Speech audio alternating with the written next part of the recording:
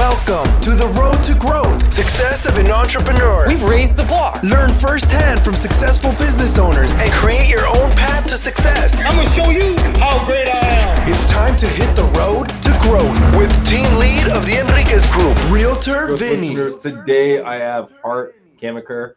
Did I say that right, Kammaker? You said it perfectly. Perfect. Founder of Kammaker and Associates. So immigration attorney, just Mr. Hart, Esquire, Hart Esquire. Well, Hart is fine, although a lot of my clients do call me Mr. Hart, so you're kind of on the mark there. You help people kind of transition to like almost grow their business outside the United States. I mean, Canada, I think, is one of the big focuses, it seems like. But do you do other countries, other areas? So no, so we focus just on Canada. So helping, companies, bring their talent to Canada if they want to start operations here, or companies who are already established in Canada who are looking for talent that they can't find in Canada, to help them bring that talent to Canada, help them grow their business. So it's just focused on Canada. I mean, there are lots of regulations and those regulations and rules are changing all the time. So really, it's probably enough just to be able to keep track of one country and be able to do that well. Yeah, I would imagine so. With how often are the laws and the rules changing for immigration in Canada? Often. So, because it's very policy, like as in any country, immigration is one area of law that's really policy driven. And so it does have an effect based upon the government of the day and what their policy is. So when governments change, then you see changes in policy, but also being reactive to different aspects of the economy and where the government at any one time is trying to grow the economy and trying to attract people to Canada that will help them grow certain sectors. So, I mean, high tech is, the one that has been around for a little while, and certainly, and that's where, there's certainly been a lot of focus in trying to facilitate people coming into Canada that can help in the high tech and in the computer industry. A question I've started to really ask more is, do you have a elevator pitch? And if you do, what is that? So you're in an elevator, really quick. Someone asks you what you do, what your company does. Okay, so we are immigration lawyers. That's all we do all day, every day. We do everything to do with immigration. So we help people come to Canada. We help workers come to Canada. But if you happen to be unlucky and not have gotten into Canada, then we can help you with that as well. And we're small, so you get very personalized service. If you speak to me, you're going to deal with me 80% of the time. You're not going to speak to me and then say, okay, that's it. You don't see Mr. Hart again at all. So we really pride ourselves on that, lawyers here, on the personalized service, that you speak to a lawyer, and that's who you're going to be able to have access to throughout the process. Do you, rewinding a little bit to like a young Hart, did you always have an idea that you're going to be in law, that you're going to be an attorney, or was that more later in life? I think later in life, probably not until undergrad at university, I think is when that came about. I definitely, growing up, didn't have that in my mind. What was your original goal, dream, I guess, when you were younger? It's a good question. Medicine might have been more of what I thought about as I was going through high school, and that changed, I think, once I got into university, or maybe the later years of high school, and once I got into university, undergrad. So you got into university. When did the idea of, okay, I'm going to start going this direction kind of really start playing out? Okay, so I think I was one of the people that got to university, and I, was in arts, and I didn't really sort of have a direction, and then I kind of, at the end of second year, I said, I'm getting close. I'm like halfway through this, and, probably not going to be able to do a hell of a lot with my Bachelor of Arts degree. So, what else can I do? And I think the area of law interests me. I think I always wanted to do something where you're interacting with the public. In medicine, you interact with the public. This, you interact with the public. So, having, interacting with the public on a day-to-day basis, like seeing people, speaking to people, not sitting in an office just working on papers. So I do enjoy that part of it most of the time. Well, when you said that you were originally thinking of art, right? Of the art degree. I mean, when someone thinks of art, right, you think of creativity. Right. So when I say arts, actually, I mean like the humanities. So Okay. I did. Sorry for that confusion. So I did an undergrad in sociology. Okay. So like social science. So which has some connection in some ways to law and certainly to immigration Yeah. law. Lots of social science and immigration law. So you're in university, getting education. What's the transition? Get the law degree. When did you actually kind of want to have a focus in immigration? Was it during university or later on? So later on, after I graduated from law school and got called to the bar here in Ontario, where I am, and as I think it is not uncommon, I sort of fell into it. So, I graduated. I was called to the bar in Ontario in 1990. So it was a time where it was sort of recessionary and not huge amounts of jobs for lawyers. And I got a call from somebody who knew somebody I knew that they were looking for a lawyer because they were very busy. They happened to do immigration, and then I pretty much never looked back after that. So, it was more just what was present at the time, as opposed to being in law school and saying, this is what I'd like to do.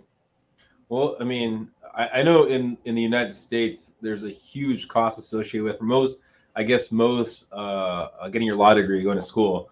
In Ontario, is it similar? Is there, it is now, not when I went to school. So okay. Yeah, now it's expensive. Not when I went to school. It was not, even I think even in real dollars, like even in $21, it wouldn't be as expensive as it is today. But now it's costly, especially, the top law schools are, but by Canadian terms, they're costly. So maybe the top law schools, this is probably cheap in U.S. terms, but $30,000 a year, which in Canada is a lot. So, and I paid far less than that. Do you think it would have changed, I guess, how you would have looked at a job or opportunity based off of if you had your, I guess, degree in today? Or it might very well have. I mean, especially if I was coming out of school with some debt or a lot of debt, then I think that certainly probably would have played into what kind of opportunities I would have looked for, what kind of opportunities I would have waited for. So it's possible. I mean, I can't say for sure, but undoubtedly, I think students are coming out today have much different considerations than the ones that graduated from law school at the time that I did. Now you joined this firm. What's the process? I mean, there's definitely a difference from book education to what actually happens. So what was that process for you, kind of putting things to practice?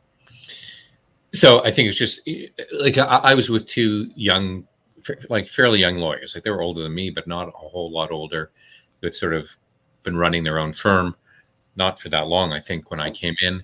And so I had a lot of very hands-on experience. I think more than I would have gotten if I was in a bigger place. Not that immigration law firms tend to be really big, but if I'd been in a firm that had 4 or 5 lawyers as opposed to 2, or let's say 6 or 7, I don't think I would have gotten the same kinds of opportunities I did. So I had like really hands-on learning. Like, here's a file, do it. Here's how you do it. Figure out the rest, and that was it. Good luck to you. And I think at the end of the day, I think that worked out well for me because I was able to learn, like relatively early on, files that were, I think somewhat complex. I mean, it was hard and long hours to figure it all out, but I think at the end of the day, it served me well. And when young lawyers have come in now to work for me, I mean, I tell them that story, and I give them, obviously with my guidance and mentorship, but I give them things that perhaps their friends who are working at firms that have 7 or 8 lawyers aren't going to do for 3 or 4 years, but they're going to do, maybe in the first 6 or 7 months, or first 6 months to a year that they're here. What do you think you picked up and learned from kind of your own journey to kind of, like you said, having that conversation with the new hires you bring on? What did you pick up from how you were taught compared to how you teach?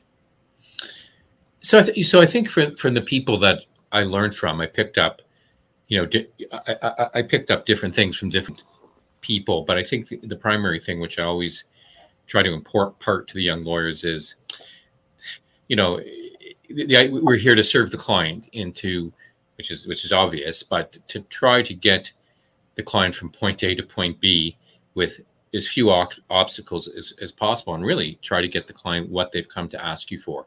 And sometimes, you have young lawyers and they can be very idealistic, and, and especially if they have, social justice, flowing through their blood, which is not a bad thing.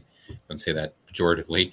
That they say, oh, I'd like to do this and I'd like to do that. And I'd say, okay, that's fine. But, is that, that might be a noble goal, but is that really ultimately serving your client? I think you just have to get your client from the easiest way, from the time they walk into the office to the goal that they reach, and just be practical about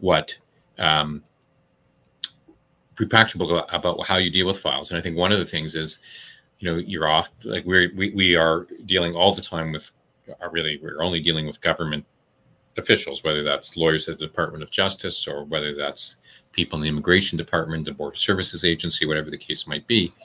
And I think, sometimes obstacles get thrown up, and, again, you can be sort of high and mighty and say, well, I'm going to challenge that in court and challenge this in court. And I'd say, okay, that's fine. But, that might be for another day, but really this is what the client needs. And here's a way to sort of get around that, as uncomfortable as that might be, to get the client where they want to be. So I think that's a long answer, but I think the bottom line is really, I think you have to deal with clients practically and not necessarily in a more theoretical way. And I think young lawyers come in with sort of a little bit more of a theoretical way. And the other thing is, there are a lot of nuances, I think, in life, period. And so, which you have to understand, but certainly in law, and when you're dealing with the public, I mean, in law especially, there are a lot of nuances which you do not learn in law school, and you have to learn those as you go along. And I think I tell them, if you can understand these nuances, then you're going to be far better off as you move down the road. And the last thing would be, I think, how people on the opposite side perceive you. So, which I think is 100% important. So whether that's government officials, because sometimes we come across the same ones all the time. I mean, they do change over time, and certainly I've done it long enough that some are long gone. And also, if we're dealing with litigation, like with refusals, we're dealing with the Department of Justice. I think how you're perceived, like if you're perceived like you're a straight shooter, what you say, you mean what you say, and what you say you're going to do, then I think over time you're going to build up that kind of reputation. And I think you're going to get better treatment from, your counterpart than if you kind of try to shade things or make things appear the way that they're not. And I just tell them not to do that, because that's not going to serve you over the long haul, which means it's not going to serve the people who are ultimately going to be coming through the door. So as you bring on team members to your team, right? And we'll get to the point of transitioning from being under someone else's firm compared to building your own. Yet you talk about the idea of how people perceive you, right? How do you, I guess, train your team members to interact with other people? Because I would think it'd be something over time, or is there a system that you put in place of how the communication happens? So it's not a system, really. I mean, one thing I do tell, like, young lawyers who've come in to work for me is, like, everybody's style is different. And so you don't have to mimic you don't have to, and certainly you shouldn't mimic whatever I'm doing exactly, because everybody's personality is different. And I think, especially in the practice of law, you need to find a comfort zone that fits what's comfortable for you. And that may not be comfortable necessarily for a lawyer who's coming in, who's coming in to work for me. They may be comfortable doing things that I have never been comfortable doing, and that's fine. So I tell them, you have to sort of, build it based upon what you feel comfortable. But it's not a system. It's really, about being a straight shooter is what I say. You got to be a straight shooter. Like, it can be no BS. And really, I think, so when you tell somebody on the opposite side, this is what I'm going to do, or this is what I think, initially, for sure, if you're young, they're going to say, oh, that's a young guy, whatever, young person, don't have to listen to them. But I think over time, you build up that reputation. And I think that really helps, because if somebody on the other side who's going to either be, arguing against you, or perhaps you're trying to negotiate a settlement with that person, or it's a government official that you're trying to get something from, or approval from, I guess is a better way to prove it, to say it. I think, again, you're going to get much better reception if they say, like this, not like, here's Mr. Hart or Hart Caminger, he's like, full of what, and and this application probably is the same, whereas this person's upfront and about everything, the weaknesses, the strengths, whatever that need to be shown. Obviously you have to you have to use tactics in how you do something like that. But I think, your integrity is important. I think the integrity, if people see you as being somebody with integrity, I think that goes a long way. If somebody on the other side has no integrity, it doesn't matter, I think, whether you have integrity or not, because I think it's just, there's nothing you can do about that. You just have to work with that, and that certainly happens. So for the people that you bring on, the new team members, right? Is it more in the hiring process or the training process that you make sure that they have the integrity, that they can carry themselves in a manner that you'd be proud of? How does that work out for you? Well, I think you do try to look to the best extent possible. I think you try to vet people in the hiring process. I mean, somebody once told me, and I think it's 100% true, is you never know what somebody's going to be like until they actually start working for you. And I think there's a lot of truth to that. So, but a lot of that comes actually in the training process. So here's the file, and what do you think of it, and coming back and having a discussion about what we're going to do in a file. Or look, we're in a business where we often have problematic situations that need to be fixed. And how do we fix that situation? And again, discussing a particular file about how we're going to fix what would have gone wrong on, in somebody who would try to do something on their own, for example, which is, does happen. It's common. I try to do this on my own, and this is what happened. Well, let's rewind a little bit. So you were back underneath someone else's firm. When did the idea of kind of building your own brand, building your own firm, kind of start coming about? So another good question. So I think that it just sort of happened. Like, I think for a few years I wasn't happy, working because I'd worked for somebody else for like a long time, 12 years, which is fairly long. And, and then probably I would say in year 9 or 10, maybe even later in year 8, I wasn't 100% happy just working for somebody else. And and I think it was really more of, getting rid of that inertia that was preventing me from setting out on my own. And I guess the fear of, is this going to work? Because at that time I already had a family. And so I think that, so it was really just, I'm not happy here, and I just need to do this and need to be confident that it's going to work out. And it did. And as was, I think, many people like me, when they do it, they say I should have done that a lot earlier because I'm a lot happier. I think there's different challenges when you're running, when you're working for somebody else, and then when you're running your own business. When you're running your own business, it has its own challenges. But I think there is something nice about being able to, control what happens or what goes on.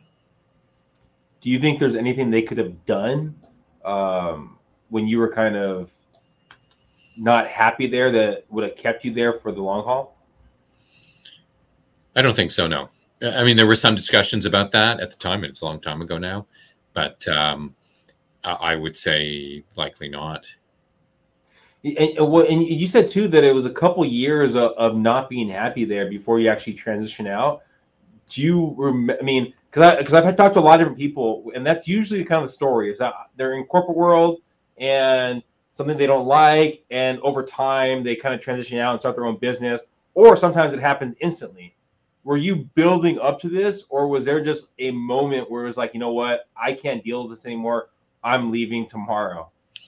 So no, I think it wasn't instantaneous thing. It was something that built up over time. I mean, it might have been instantaneous to say this is building up, and then at some point saying, okay, I just can't do this anymore, and I need to get out of this. So, but it definitely built up over time. Like there was definitely 2 to 3 years where I said like that I don't see where this is going, and I'm not happy, and I'd likely be happier doing my own thing. And as I said, a couple of months in, it's like, why didn't I do this 3 or 4 years ago instead of now? So it was a couple months after you said a couple of years, a couple of months into it that you actually said, I'm on the right track. Yeah, I think a couple of months in, fairly early on, I'm on the right track. This is the right thing for me, and it's going to be a tough couple of years until we put that foundation down. But I could see that it was definitely worthwhile, and I was much happier. And I was lucky because when I went out on my own, I managed to find an office space. Like I rented an office from another firm, and they were very supportive, and a very good group of people. And some of them were more experienced because I was relatively young at the time. So, having those more experienced people around was also very, very helpful. And look, I think that also helped me. Like I was fortunate just to sort of fall into a place where the people were very supportive and, gave me suggestions of, saw how I was doing things. I don't think you should do it that way. And maybe you should try this. And, some of the things that they suggested to me definitely worked out well. What are some things that you kind of wish you would have knew before you started your business that you know now? I think one of the things is, which I learned sort of in the early part, is that like when you make decisions about the business and maybe about personnel specifically, that if things aren't going in the direction that you would like them to, that you have to change that quickly, not sort of, and I'm not sure, not let it linger, if that's the right word, because I think it's very, if it lingers too long, it's very hard to undo, certain things that employees are doing. It becomes hard to undo those things. I mean, not impossible, but it can be hard and uncomfortable. And so, one of the things is to say, if employees are doing things that are not not good for me, let's say, or what I don't think is good maybe overall, to like change those quickly, not well, let's see how it goes, let's see what happens with this. So that was sort of one of the harder lessons I think I learned early on, like to undo those things if they've lingered too long can be difficult rather than doing it right away.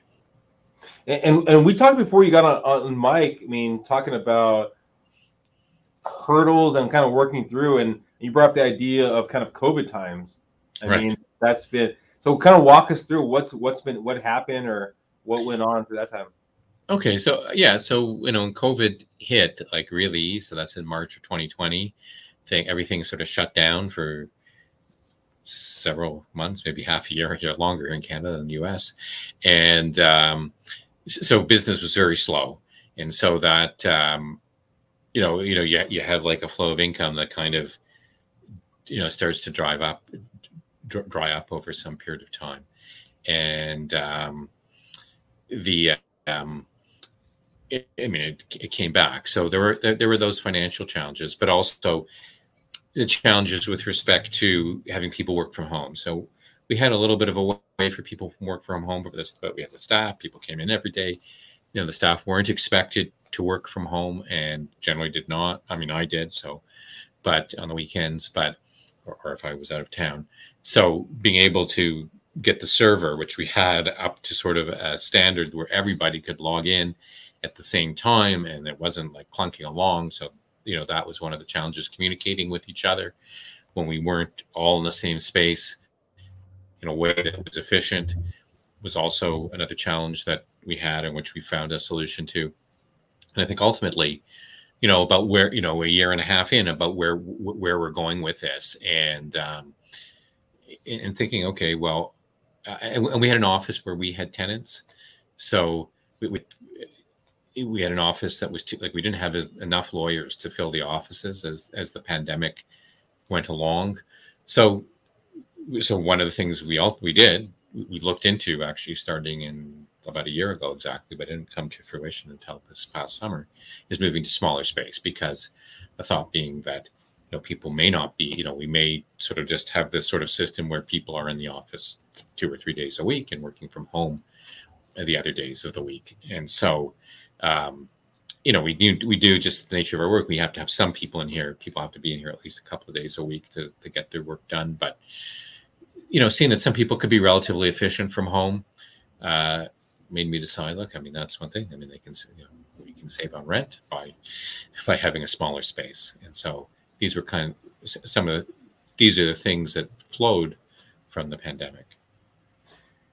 You said we decided. Is it? Well, me. Yeah. Okay. Me. I'm the we. I'm the we. Do you have a group of people, a network of people? Do you have someone that you bounce ideas off of, or is it simply you kind of like sitting on it and kind of take in how you should transition or change or do things?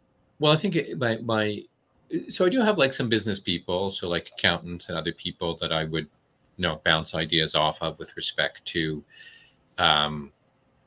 what would be the right way to go. My spouse as well, I do sort of bounce ideas off of her also.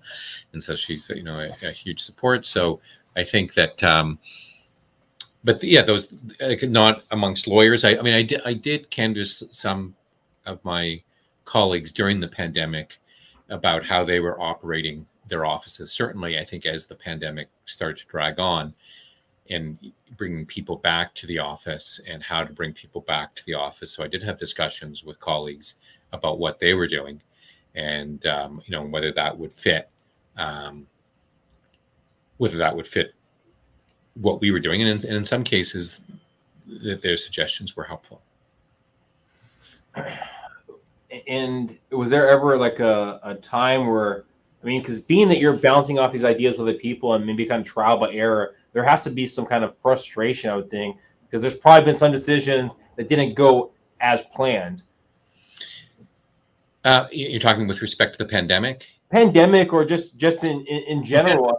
How do you deal with that? Yeah, for sure. For sure, there's frustration because things don't necessarily go as you plan, as you hope that they will. And whether that's with lawyers that have come in that I've collaborated with over at certain points, and that can, that it just doesn't work out in the way that you envision. So that can certainly cause frustration.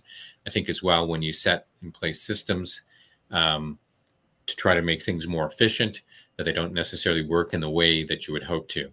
I think definitely we've been pushed, I think, to a certain extent to be more efficient because of the pandemic, because we've definitely implemented more technology than we had previously. So that's, and it's, at the end of the day, it's cost savings to me, because certain things like we use very little paper now because then pretty much everything is scanned, and and we almost everything we send, I would say everything, pretty much say everything, like 80% of what we do is sent electronically, some by paper, by courier, but it's few and far between. It's like when we moved to different premises in September, one of the discussions was whether we should still have a fax machine because we never fax. I can't remember the last time we sent a fax. Anyway, we decided to keep it, although we use it there are a few occasions when we do need to use it. So I guess it's okay to have, but those kinds of issues. But I think just generally to your question, yes, you can implement systems and there are bumps in them and they don't necessarily work in the way that you envision them to. Sometimes that's because when you actually think of something and put it into practice, there are issues that come up that you don't foresee. Other times because, people just necessarily don't do what they're supposed to do. That's probably more frustrating than, seeing that that's maybe hasn't worked in the way that we've envisioned it to. what do you do during those times of frustration? I mean, is it how do you relieve like that stress? Is it like reading? Is it working out? What is that? Well, working out, yes. I try to relieve the stress. I mean, I find like one of the things I do try to do is like, I'm not great at it. I mean, I think I'm better than I was before, but really try to leave the office at the office. So, like going home and just, relaxing once I get home. And usually what I do is I leave my phone and I put my phone down in the kitchen, and then I don't take it to whatever other room I'm going to. And so like, I don't look at it, and so that sort of relieves some stress, but really just trying to leave that at home and trying to leave that at the office, like not take it home with me. So, and really on the weekends, I mean, it's a very labor intensive job. So, I do try to take it, and this might sound strange to some people, but I do try to take it, one day where I don't have anything to do with work, like, checking emails or anything. I mean, fortunately, the clients don't generally email me on the weekend. It doesn't mean that I don't get in first thing Monday morning. They have an email between 7 and 8, hoping that I see it right away. But they generally don't email me on the weekend. So the email traffic isn't huge. So so those are the kinds of things I try to do, and to work out, to try to, and I have played tennis in the past, so pandemic kind of interfered with that, but that I found was a good outlet as well. Is that something you wish you would have knew when as a young attorney, or what's a piece of advice if you could like talk to your younger self, that person that just got out of law school? Well, I think to have more work-life balance than I've had throughout my career. So I think that, to have more work-life balance. So not like to make your whole life work, and to really take time for yourself and, for your family as well. I think that's extremely important. And to find an outlet. So, something where you can forget about what's going on in the office, and in the practice, and just lose yourself in whatever it is that you like to do. I mean, sort of, this is more on the practice side as opposed to the management side of the practice. But one thing I have, again, tried to impart to younger lawyers is, look, you have cases, you can become very invested in them, especially in immigration law, and it doesn't go the way that you hope.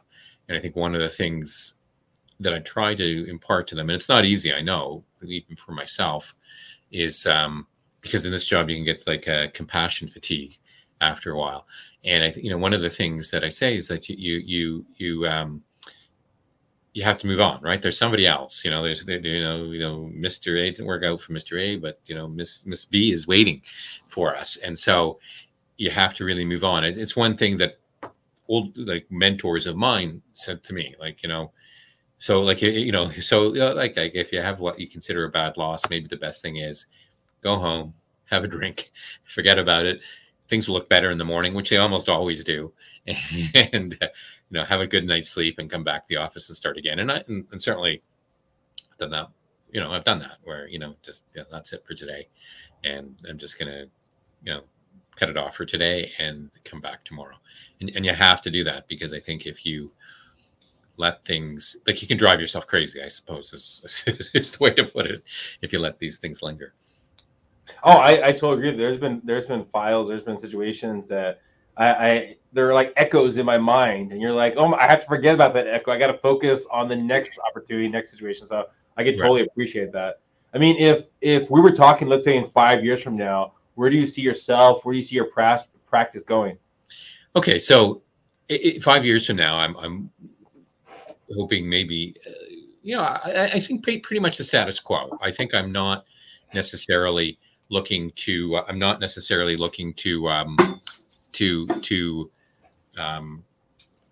massively increase what I've done, because I've been doing it for 30 years in February of next year, 2022.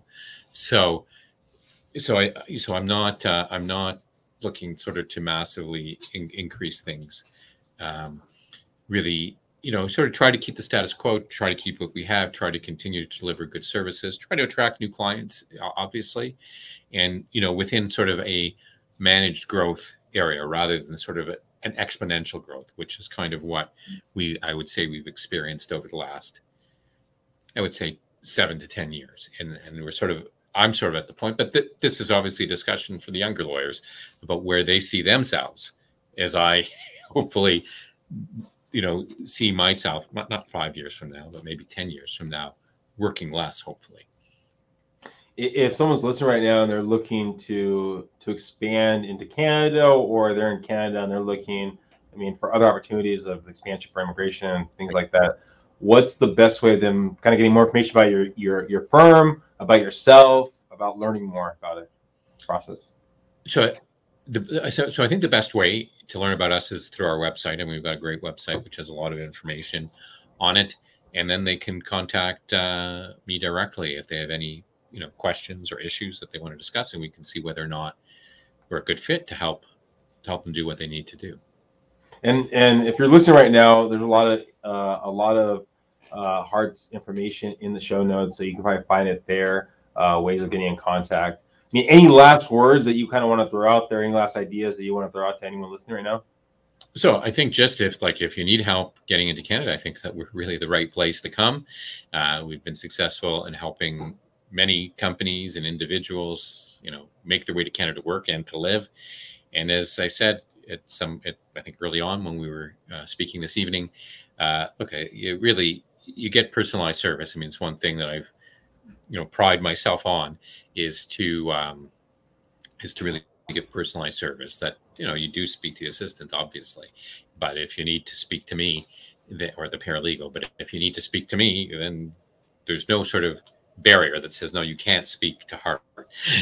If you need to speak to me, you've got my extension or my email, and you'll undoubtedly get in touch with me. And I think that's because we're smaller, we're not an 8 or 9 or 10 lawyer firm. So this is where I think we can differentiate ourselves, from other people. Well, I appreciate you, Hart, for being on the podcast. Thank you for giving kind of all your insight. I think there's so many things that people could take away listening to this, but I think it's one of the big takeaways is something you brought up, is the idea of separating life and work balance right there. Because I think that's probably what slowly kills a lot of us business owners out there, is that kind of constant, like, I have to do better, I have to change this, or why did I go this way? But having that separation will probably give you longevity, allow you to smile, just like if you've been watching us on the YouTube, Mr. Hart's been smiling throughout the platform. Mm-hmm. So thank you again, guys. Please subscribe. Thank you, Mr. Hart. Please go find him, look in the show notes, and have a great one. Thank you. Thank you for having me. Thank you for listening to The Road to Growth, Success of an Entrepreneur. Please like, subscribe, and stay connected. Visit www.theenriquezgroup.com. Yeah, I created a website. Hope to see you again next week. The Enriquez Group, signing off.